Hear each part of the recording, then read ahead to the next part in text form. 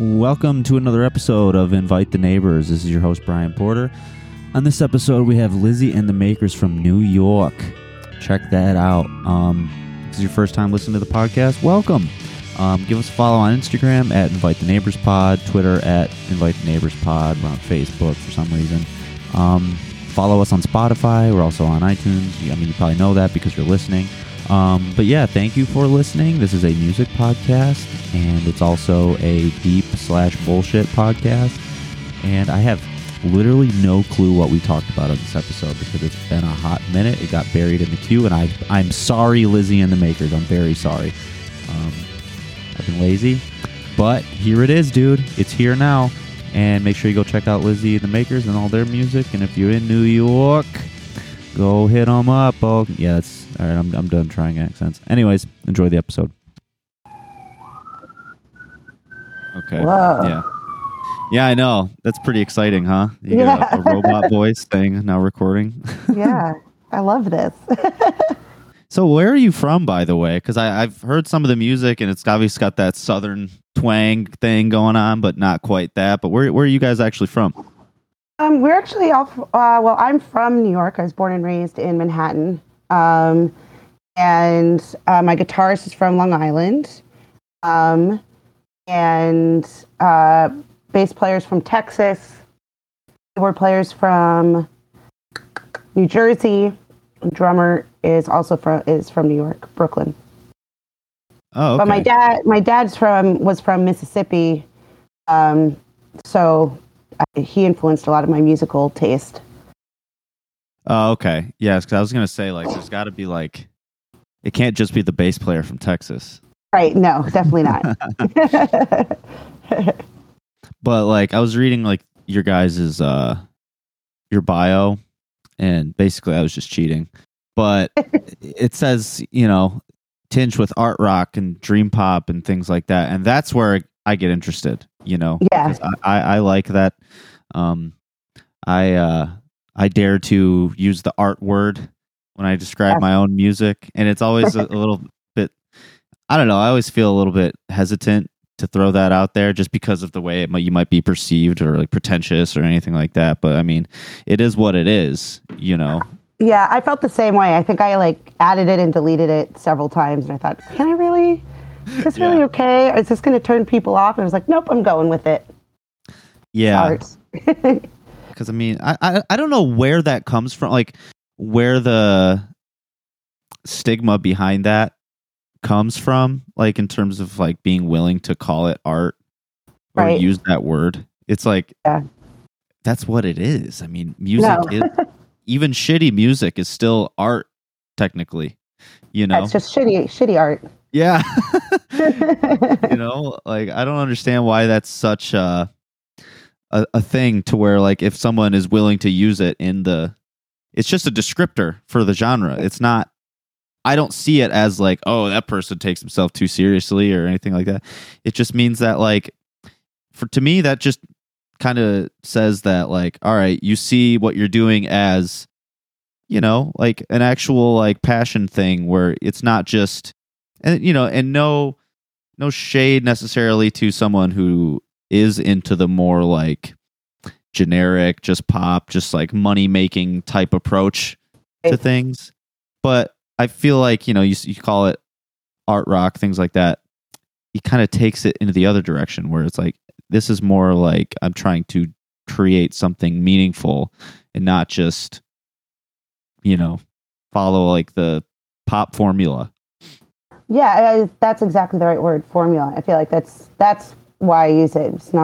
We're not trying to fit any sort of mold or some cookie cutter image of what we should be. We're creating something. So it's art. Yeah. Yeah. And so with that, do you have because you're on your second record right now, right? Yeah.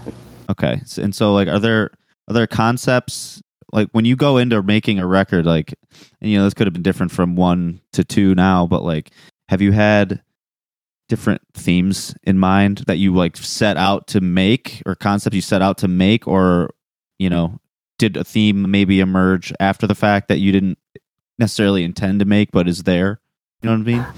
Yeah, I think it usually emerges after the fact. I think we really write in the moment, and as a result, in the end, we realized there was a theme going through based on whatever we were going through when we were writing, or Yeah. what was going on in the world when we were writing. But yeah, we haven't yet set out to have, before writing, pick a theme and then fit to it. It's usually just kind of afterwards we realize, oh, these songs kind of go together and tell a story, which is great. It's always like I'm more impressed when that happens than I shouldn't say more, because I have a lot of respect for people that actually set out to create like a concept record, and if it actually works, like I'm like, damn, that takes a lot of brain power and a lot of like organization that I don't really approach music with at all.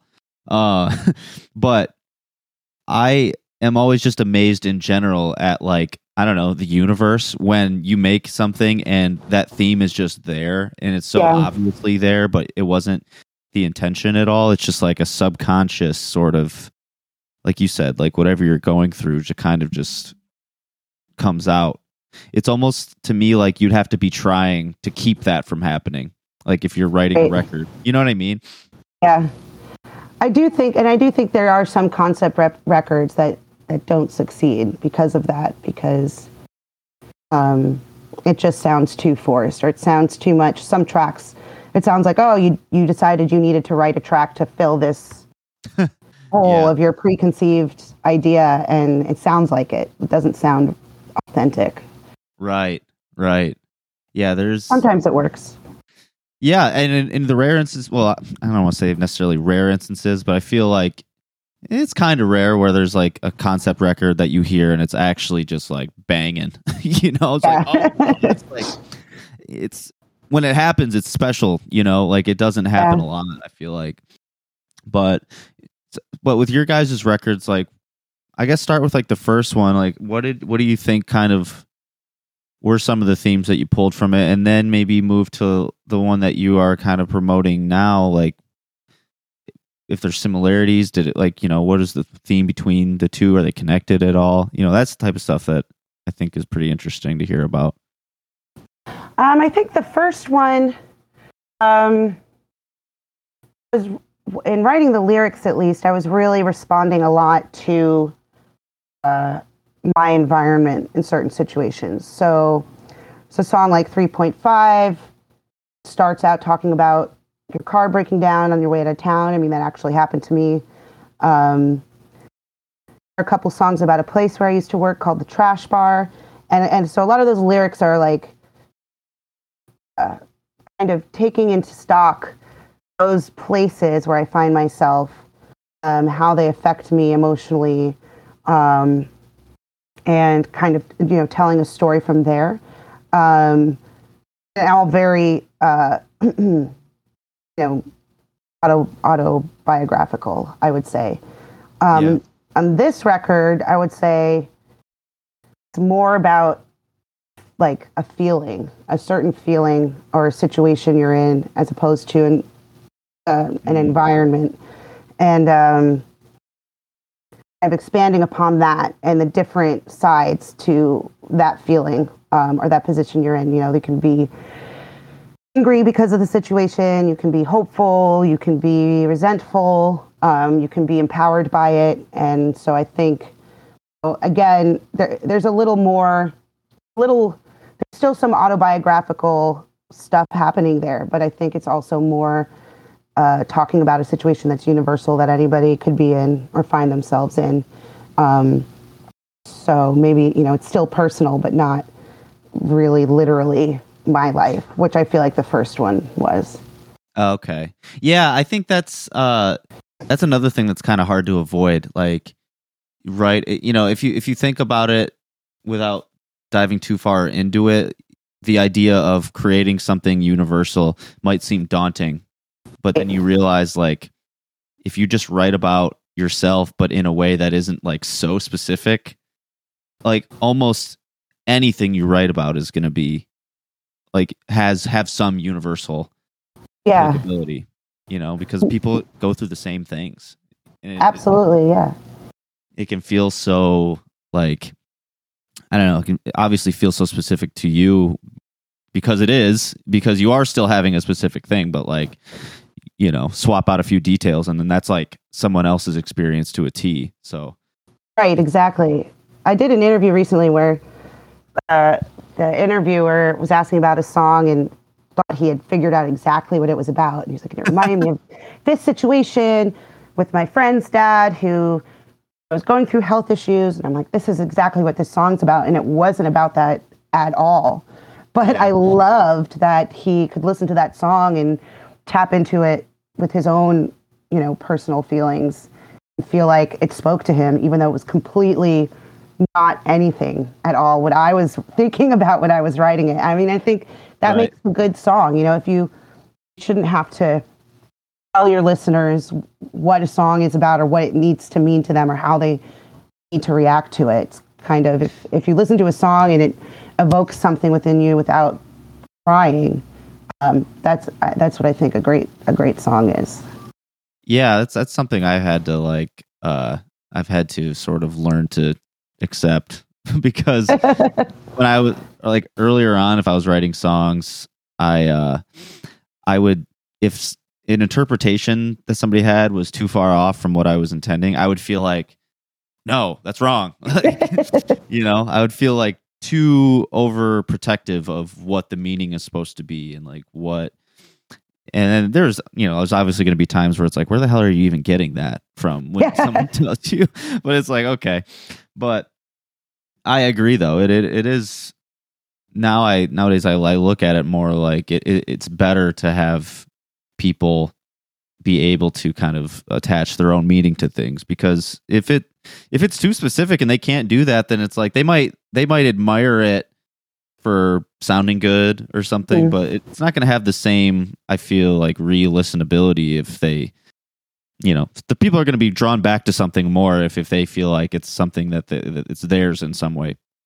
Yeah. You know what I mean? It happens to me too. I feel like I'll write a song, it means one thing, a few years later, it means something totally different to me, and none of the lyrics have changed anything, but I somehow relate to it in a different way. And when we recorded this new album pre-COVID, so we were releasing it, I kind of went back and I was like, do these songs still relevant? I mean, can we still put them out? Because so much has changed and so much has happened in the past year and a half, and do we need to rewrite the whole album? And I went back and listened to them and I was like, wow, it still works for me, but they all mean something totally different. Or just mean something to me from a different perspective, I guess, that we all have now after lockdowns and all of that. But I think that's when I started to realize, too, with our first album, I wrote one song specifically about a guy that really pissed me off. And like 4 years later, I'm listening to the song or sing the song, and I'm like, oh, well, this is about this now when I'm singing it. And it was about that guy. And that's kind of when I realized that the songs do have this kind of,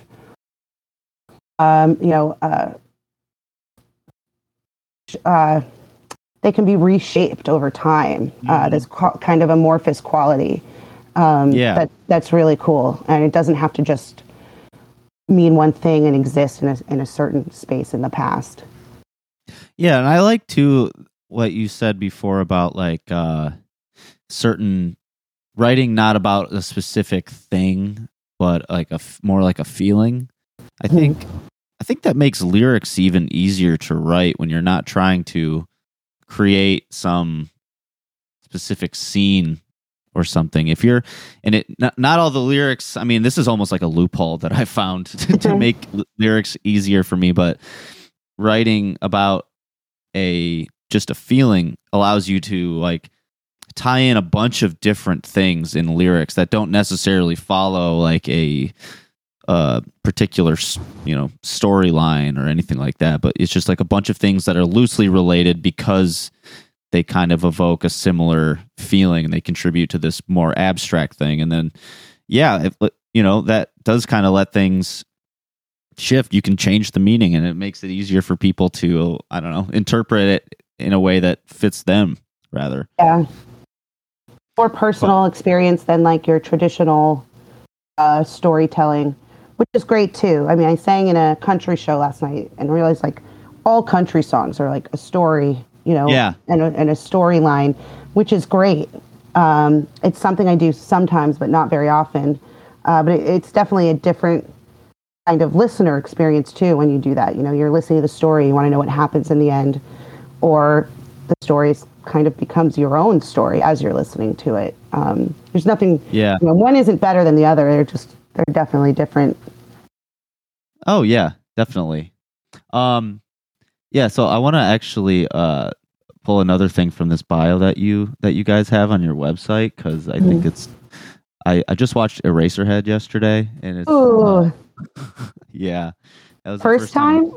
That was my first time seeing Eraserhead. Yeah. Oh wow. And I was just like, what the fuck? And it was like, but I like David Lynch, you know, and you mentioned it says you were definitely rock and roll, but it's almost like when we wrote these songs, they went through a David Lynch portal and came out a little bizarre. And I was like, okay, I like that. And I kind of wanted to see, like, I just want to nerd out about David Lynch, I guess. Like, I was watching that, and it's like his stuff is like, and he's said this, but his movies are more like moving paintings than they are like stories.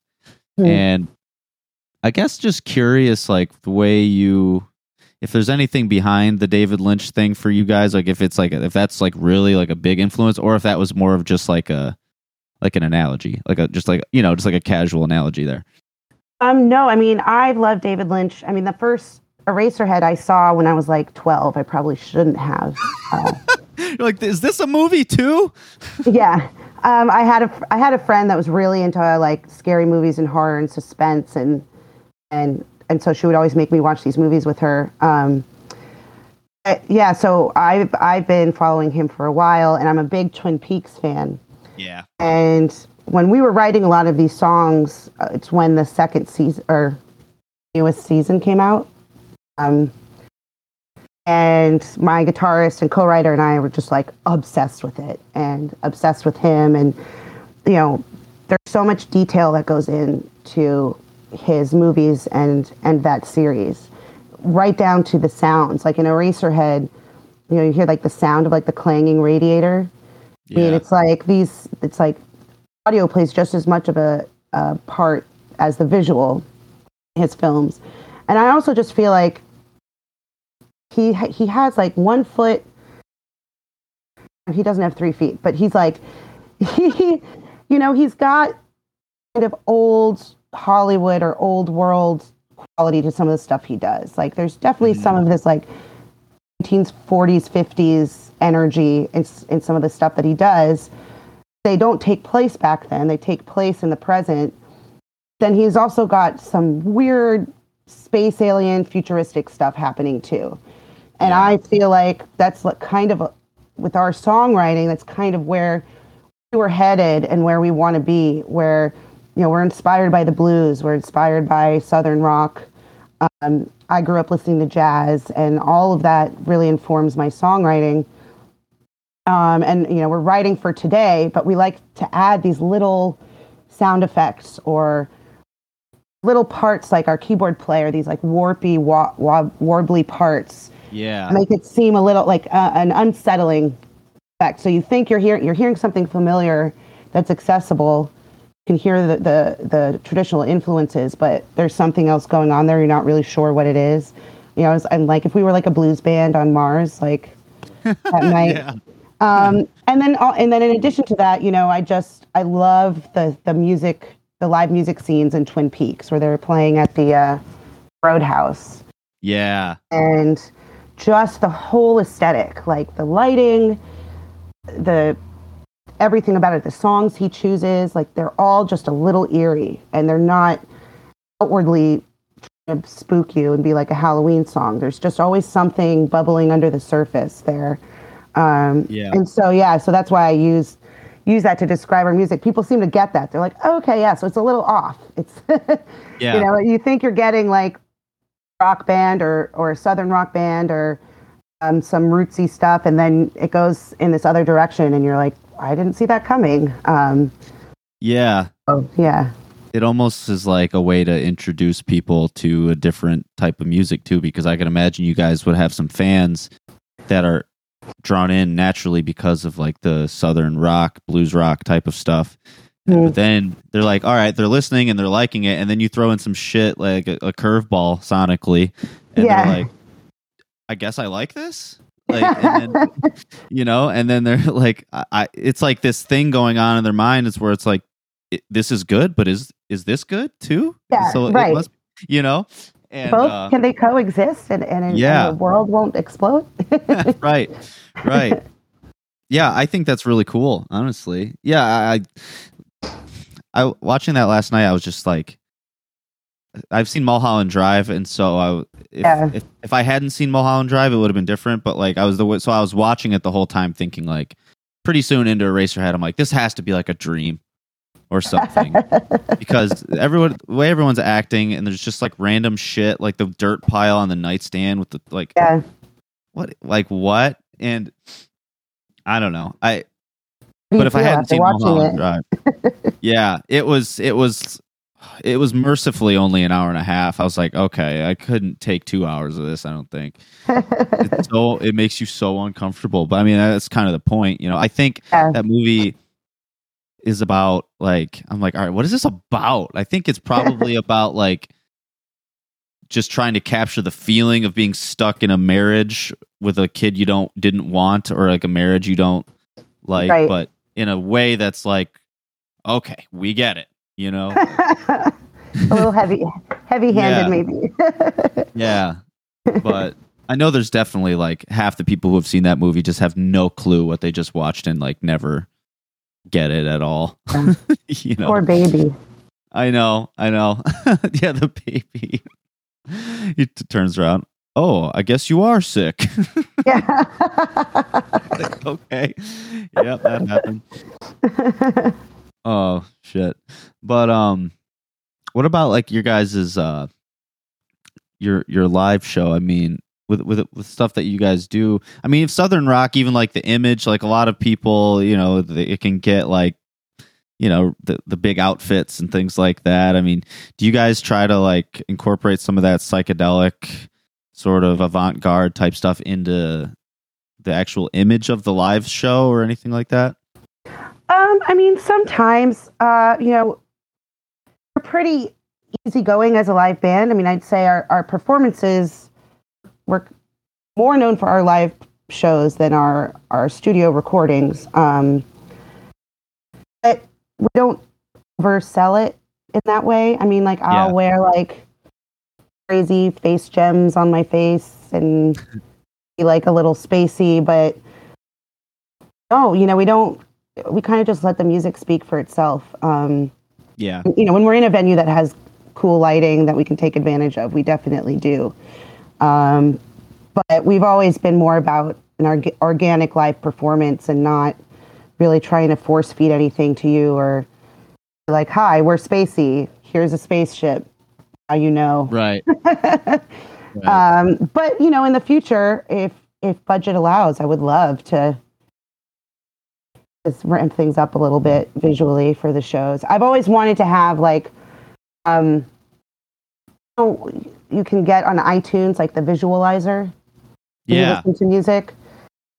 I've always in a show wanted to have like a some sort of jumbo screen behind us that just has crazy like images going while we play, like very abstract. But I'm always been drawn into that. I would love to do that or have some sort of video going on.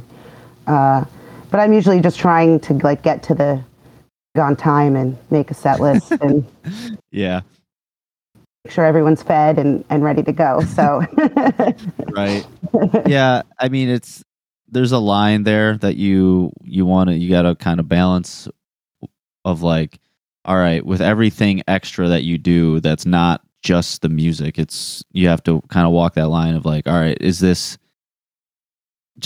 helping what I'm trying to convey, or is this just like self-indulgent?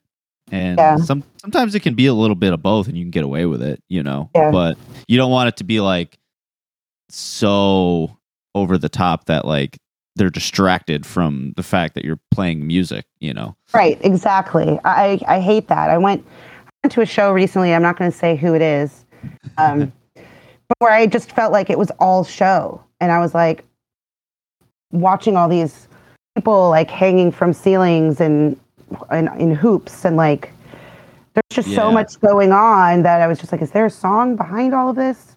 Is this right purposefully trying to distract us from the fact that this isn't a good song? And so it's like, look over here at this shiny thing. I've never really been a fan of that. I think Pink Floyd was the best at having like a tasteful amount of lasers, certain songs, and that like screen they had, this like oval shaped screen with lights on it, with some old movies playing on it. I liked. Cool.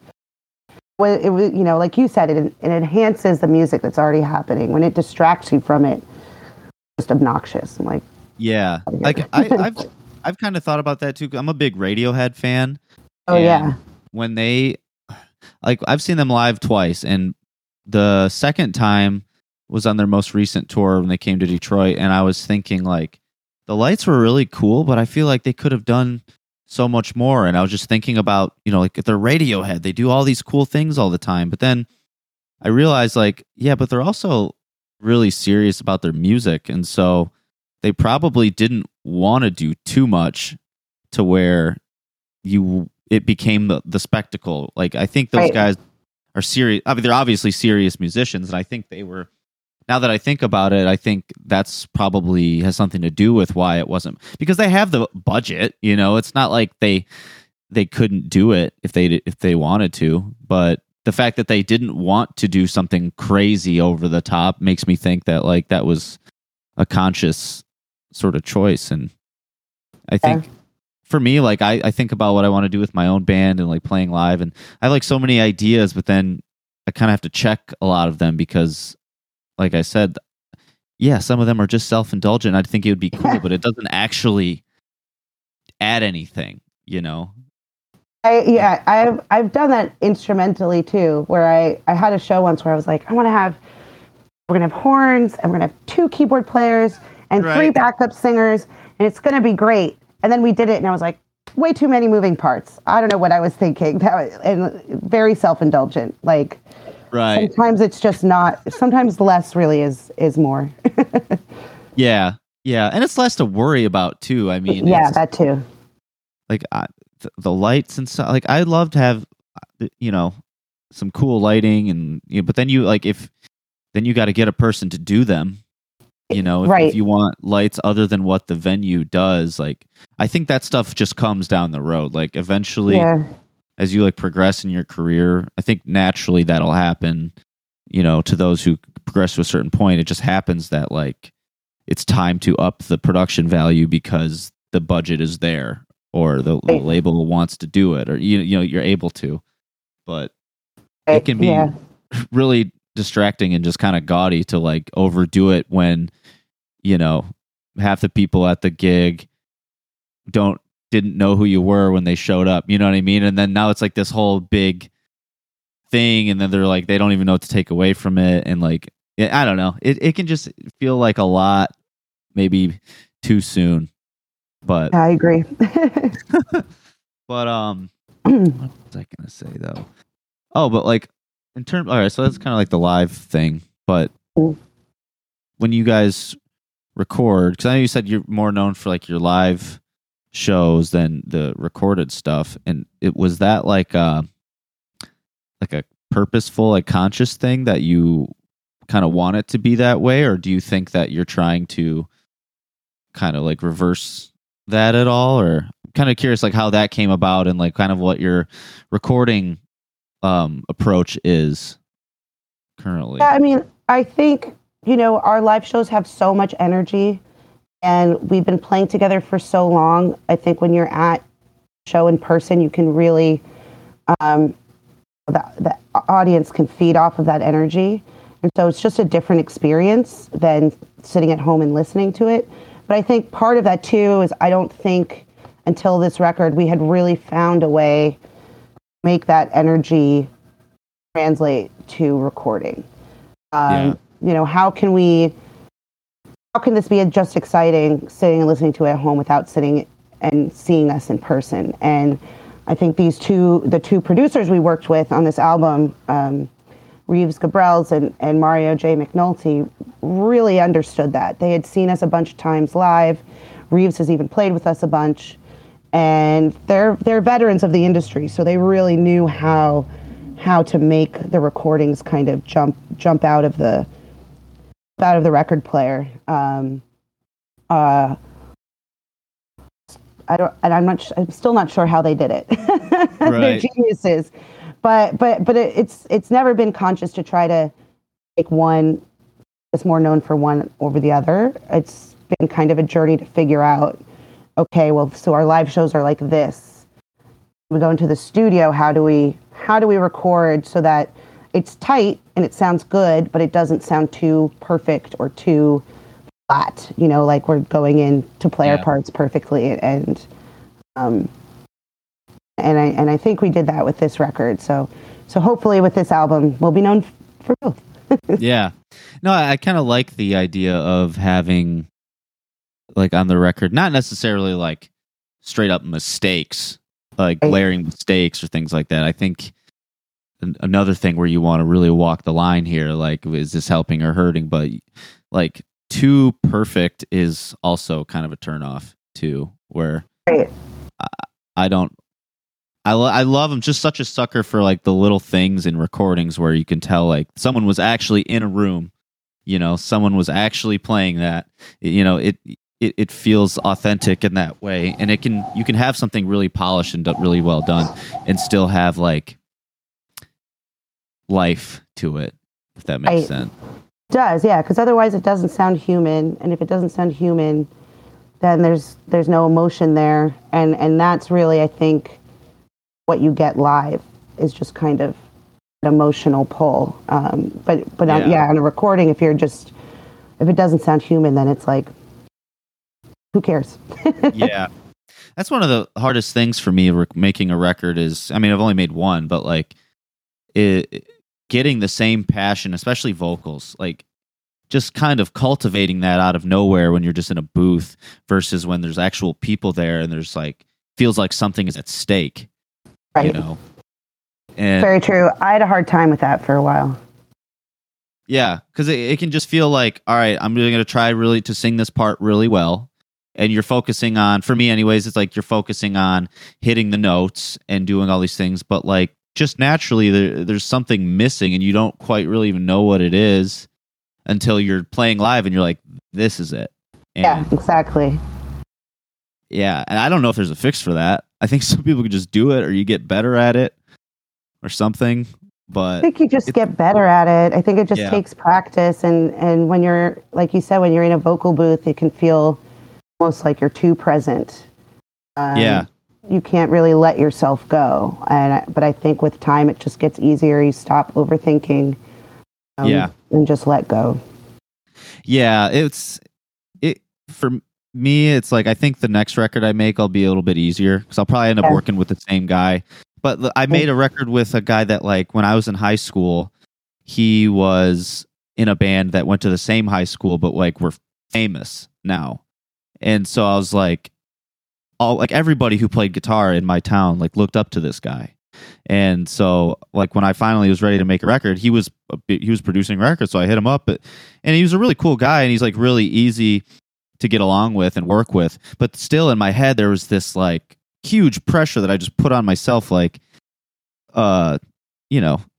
he's the guy that I always thought, that everybody always talked about, blah, blah, blah. And now here I am, and I want him to think I'm good, when really, not that he doesn't care, but like he doesn't care if it's good or not. You know what I mean? Like, it doesn't matter. It's like, the point is not to impress the producer, but it's so hard to like be vulnerable in front of just one person who's just actually, whose job it is to like listen intently to everything you're doing. Every mistake is going to be heard 4 or 5 times when you're mixing. It's definitely like, I mean, eventually got over it, but I almost want to just keep working with the same producer just so I don't have to like have that ice breaking period again where I feel uncomfortable. But yeah, I mean, it goes away, like you said. You get better at it. And then, what about like when you first started playing live? Was that something that were you drawn to the spotlight, like drawn to the attention, or was that something that like you had to learn to sort of be comfortable with? I mean, I had growing up performed, like I had sung backup in my dad's band, and had been in the school musicals and stuff like that. So it wasn't a completely foreign thing to me, but it was different in the sense that there is so much more vulnerability when you're performing your own music on stage. You're not just playing something that was written for anyone to sing. And I did have a few gigs where I was really, really nervous to sing my songs. I had one that I canceled last minute because I was just like, I can't do this. And it took a while and for a long time. I mean, even now I still get anxiety leading up to a show. But once I'm up there and once the music starts, I feel like I can lose myself in it and stop. It's mostly the anticipatory anxiety that I deal with. Like, is anyone going to be there? Like, am I going to be able to hear myself? Is everybody in the band in a good mood and happy to be here? Like, I just go through the spiral of everything that could go wrong. And then when you're up there, you're like, oh, this feels great. So I don't know if it's a spotlight so much, but there's something about being on the stage with my band where I feel very comfortable. I feel like I can be myself. And I don't care if people judge it. I don't care if people don't like it. Yeah, that's a good spot to be. I mean, it takes a certain level of confidence, or if you're not very good, at a certain level of delusion, but like either way, however you get there, I respect it. Like I've seen bands play that are not good, and it's I'm not saying that to be any type of way or mean or anything like that, but we've all seen bands that are just like clearly they're just having a good old time up there, and more power to them. But I respect, like, there's a couple of bands like around this area that I know. You got to be very careful here because I don't want to hurt anybody's feelings. But like, they're not what I would call good. Like, I don't like listening to it, but I like watching them do it because of how into it they are. And it doesn't feel like some forced like character piece where they're trying to be something and it's bad. It's like they just are who they are up there, and I respect that so much that it's like I want to support it even if it doesn't sound great to me. It made me realize that's not the only thing that I would even watch a band for. It's not just about how good, quote unquote, is it. And when I say it's bad, I mean that's based on my own perception and taste and things like that. I'm not saying that it's not like other people would be wrong for thinking it's good. You know what I mean? Everybody's got their own thing.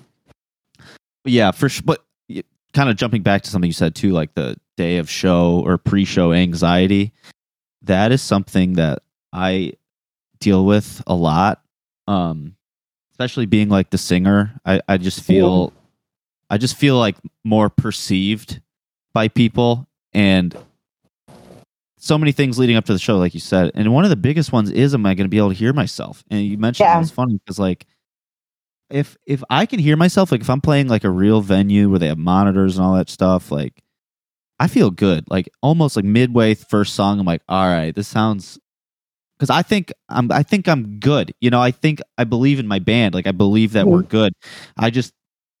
What bothers me is when the sound is off and there's like some external variable not related to me that's screwing it up. But kind of like, that sucks. It's the absolute worst. And especially like in the last couple years of my band, we play a lot of like house shows where you show up having no idea what the PA is even going to look like, and there's sometimes where the speakers are in front. A lot of times the speakers are in front of you and there's no monitors and it's just That's what's super coming loud. out. Yeah. Yeah, you have no clue what you're doing, and then people afterwards would be like, "Yeah, it was like you're a little pitchy, but it's like, well, yeah, probably." People used to give me a hard time too. But first band I ever sang and never had monitors, and I was like, "Can't do this. Oh, you don't need a monitor." And I'm like, yes, I do. You're loud. You're playing a loud guitar. You have an amplifier, like right behind me, and I would lose my voice next day after every show. And my voice teacher was like, "Well, it's because you're not singing with monitors, and so you're trying to sing loud enough over the band behind you to hear yourself." Yeah. And you're going to hurt your voice that way. But a lot of places, they don't see a monitor as like an extra bonus. And I'm like, no, Right. It's part of the necessary equipment. It should come with a PA. Like, Yeah. That's a whole racket. I feel like monitors should be, PAs should be sold with monitors. That's ridiculous. Yeah. And like, even in worst case scenario, if you show up and there's only two speakers, one of those things needs to be turned towards the stage. Exactly. And people should just get one, because it's just not. You get a better show. Yeah. That should be, I don't know, should be common sense. That's my PSA for this episode. But I wanted to, before I forget, like, what do you kind of, because like my pre-show ritual, I'm starting to develop one, not to be like a prima donna or anything, but like I try to just not engage with people before, like for like a half an hour at least before I play, because I just need to just center myself and just chill. But like, do you do anything? Do you find yourself having like any sort of ritual or like habits or anything like that the day of a show? I mean, the day of the show, I mean, I'm always have to get like at least 8 hours of sleep the night before a show. I feel like can't do a whole 4 hours sleep or anything like that. I mean, and that a lot of that is for my voice, but also mentally. I feel like if I wake up tired, I start just freaking out that my voice is going to sound tired. I drink lots of water. Never drink caffeine the day of a show. Oh, really? Yeah, it's very drying. Everyone's different, but for me, it's very drying. But I agree with you. Once I get to the venue, like my routine is like, I like to get there early, very early. I don't like rushing. I like to have time to myself. And again, it's the same thing. Like, I want to be like a diva, like no photos, please kind of thing. Like people are chasing me down before a show to hang out, but it can be very disruptive to like your pre-show energy if you feel like trying to relax and focus, prepare for the show, and instead you're having to make conversation, and it's like a different part of your brain, I feel, that's getting hyperactive when you should be. So I'm the same way. A bunch of places I play, they don't have a green room. I mean, that's a luxury, but when there is one, I will definitely hole up in there, and then afterwards tell people like, sorry, I didn't come say hi before, but it's just too nerve-wracking. And then I feel like I get on stage and my energy's just my nerves are through the roof and everything's off, and it takes a couple songs to like back in the zone of where I should be. But yeah, we had a show a few months ago, and my PR team, who's great, who you've spoken with, lined up a bunch of people to come to the show and talk to me before. And it ended up just kind of, it worked out great. I don't think any of them could tell how stressed out I was, but it just felt like, as a band leader, and this, there's so much you're setting up before a show. So you're trying to do that. The band is asking you questions, and then you've got people from magazines asking you questions, and you're about to play a set. It just doesn't work for me. I feel like quiet time is, maybe that's my ritual. Quiet time and a whiskey neat. That's there you go. That's my secret formula. Yeah, I'll have a drink maybe. And I don't like being drunk. Like I had my college years. I indulged, let's say.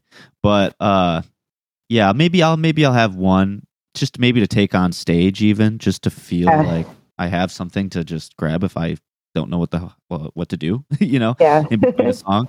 But I've been even like, I mean, you see the bookshelf. I'll bring a book and read it in the green room, and people look at me like, "Really, dude?"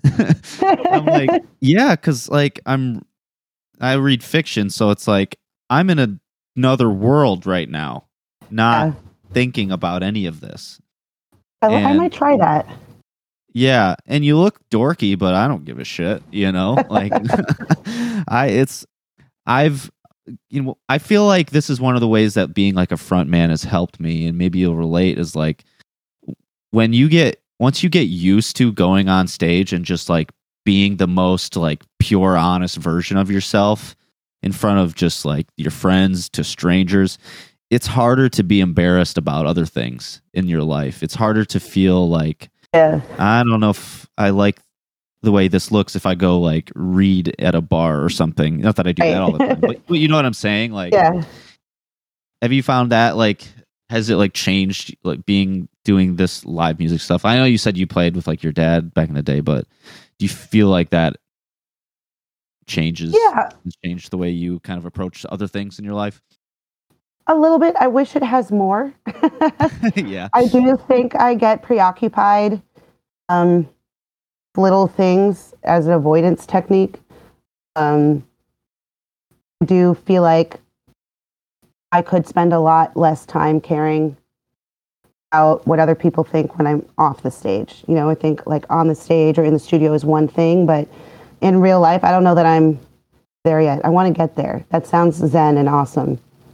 Yeah. I don't know. Yeah. Sometimes I feel like I live in a big city, but sometimes it feels very small. And it feels like there's a lot of like white noise surrounding the actual music that's easy to get distracted by. So I don't know, maybe I'm a couple years from that.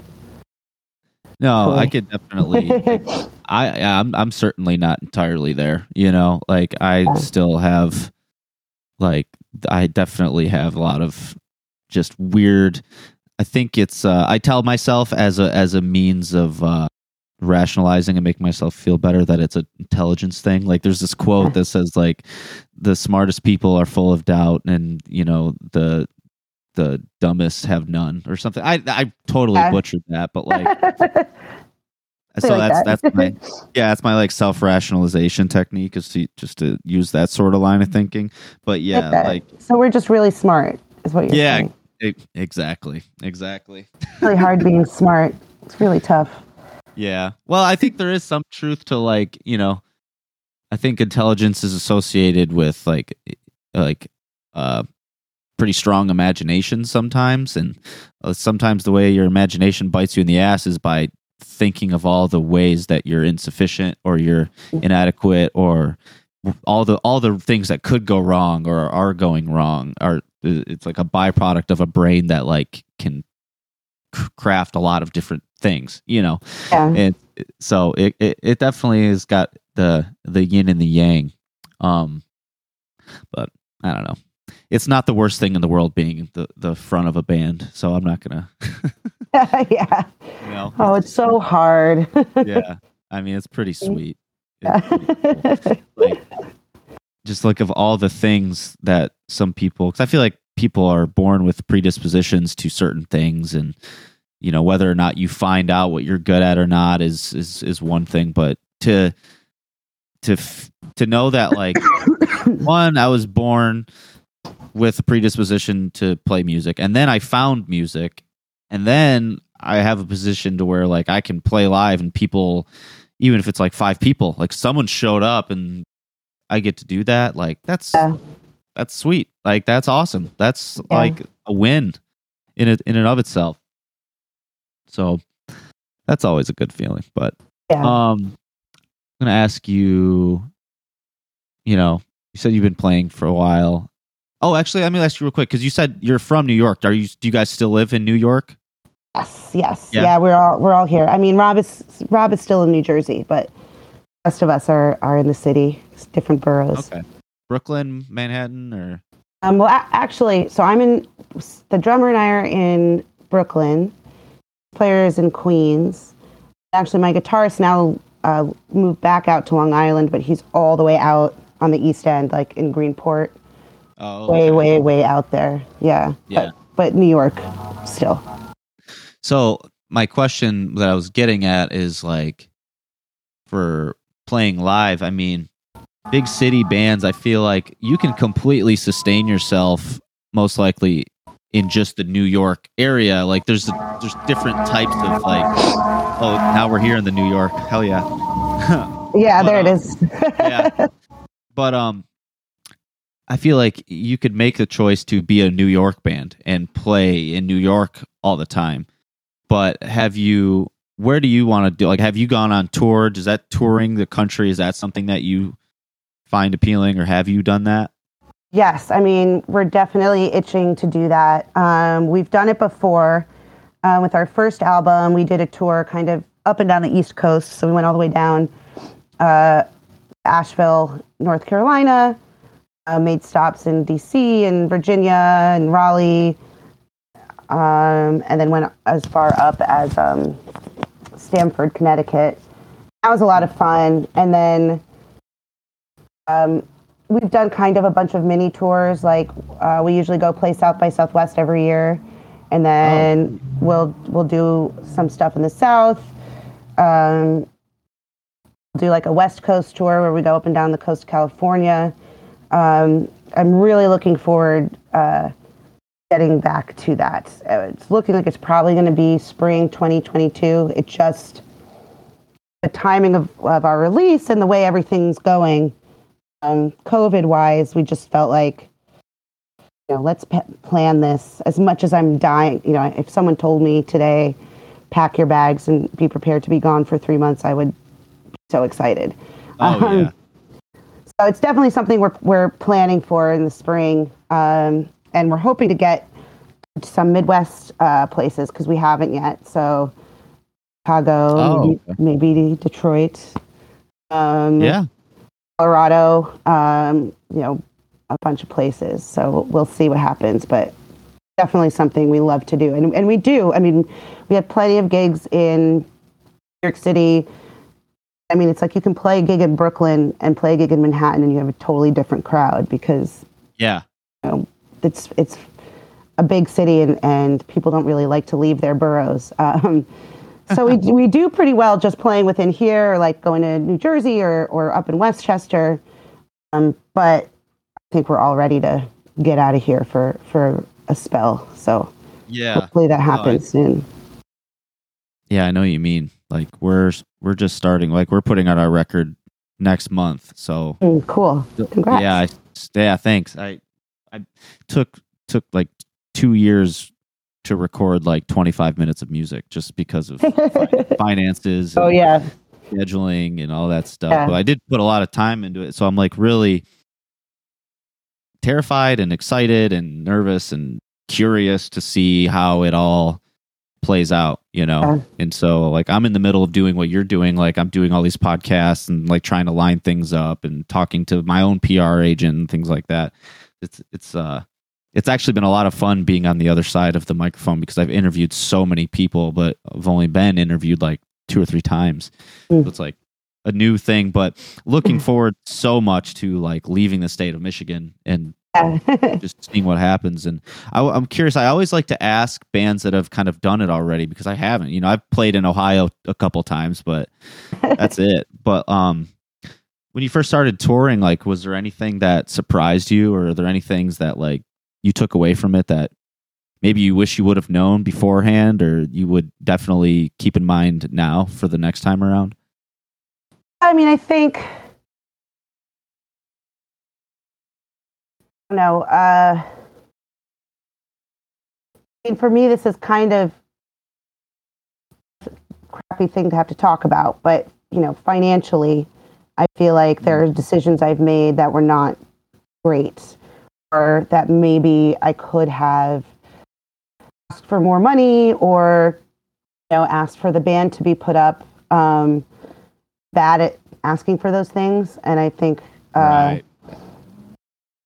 I also, when going to places I've never been before, found that like I should have done more thorough research on the places we did stay ahead of time, because you end up in a place where the accommodations aren't right. You're on the road. I mean, you can't really do anything about it.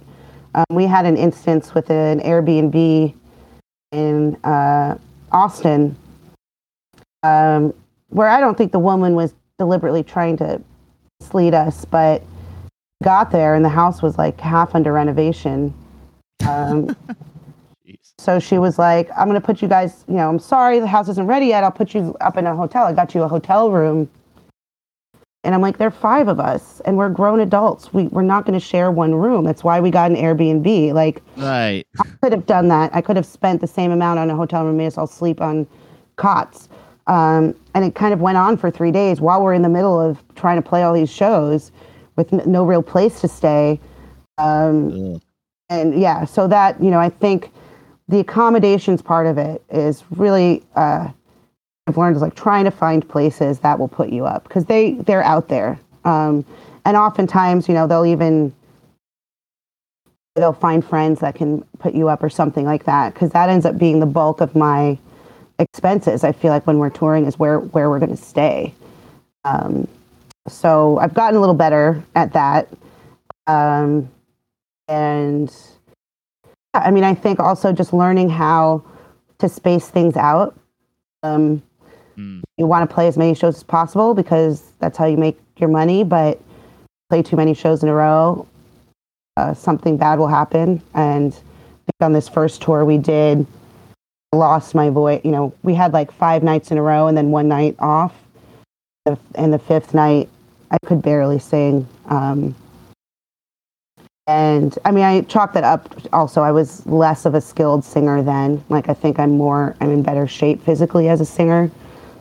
Yeah. But that was a bummer because then you have a show and it's like, well, you can cancel the show, can't sing or try to pull it off. So trying to do like 3 nights in a row as my max and then a day off and then another 3 nights is what I have found works. I mean, those are little things I've learned. I'm sure I still have a lot to learn.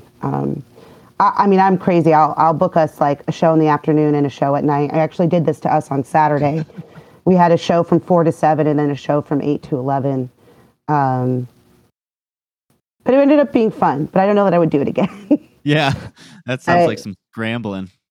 Yeah, just learning when to say no to things and how to pace things. You don't want to come back from tour all sick or laryngitis or anything like that. So, trying to get as much done in as efficient, cost-effective way as possible without yourselves, basically.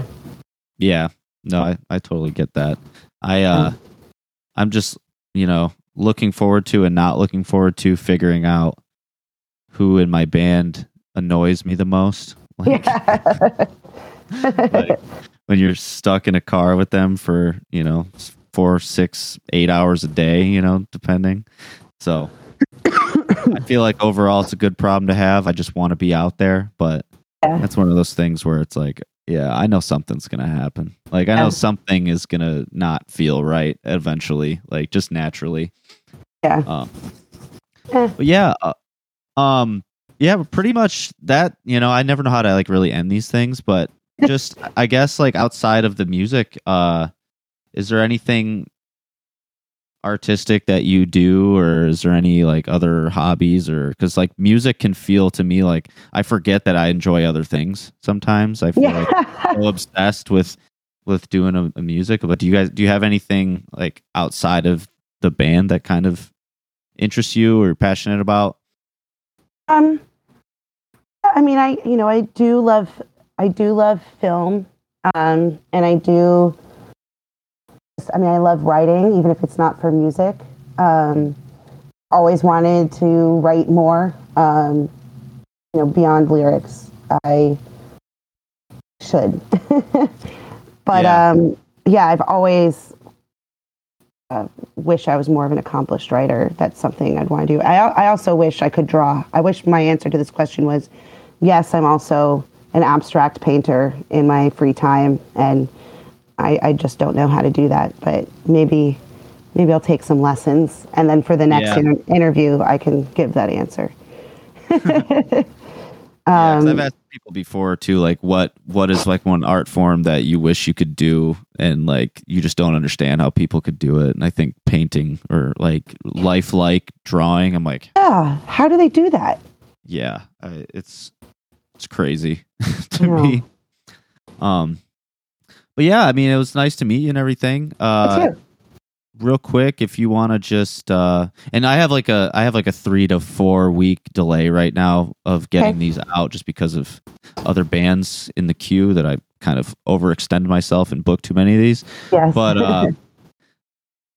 I'll let you know when this is going to be out, and then let people know real quick, like where to find the band online, social media, where the music is, all that stuff. Right. Well, we are, called Lizzie and the Makers, and we have a website, www.lizzieandthemakers.com, that I have to update. It'll be updated by the time this airs. And we're on Instagram. It's also just Lizzie and the Makers. I have a TikTok. I think I post every 2 months. It's always a good one. And then our music you can hear pretty much anywhere. Spotify, iTunes. We have a Bandcamp. We're on YouTube Music. And, just regular YouTube. There are videos for all of our songs, whether they're just lyric videos or actual music videos we've made. Yeah, go check it out. Amazon Music also. Cool. All right. Yeah. Well, I appreciate your time. Appreciate you coming on and all that. And Yeah. hopefully, Thank you for having me. Yeah. Yes. Hit me up when you guys are coming through Michigan. I might even be able to help you find a gig out here. Oh, yes. I Yeah. promise you I will do that. All right. Cool. All right. Well, yep. It's nice to meet you. You have a good night. You too. Thanks. You too. So yeah, that's it. Thank you for listening. Go check out Lizzie and the Makers. Go give us a follow on Spotify, Instagram, Twitter at Invite the Neighbors Pod. And yeah, I don't know what else to say. Thanks for listening again, dude. Double thanks. Bye.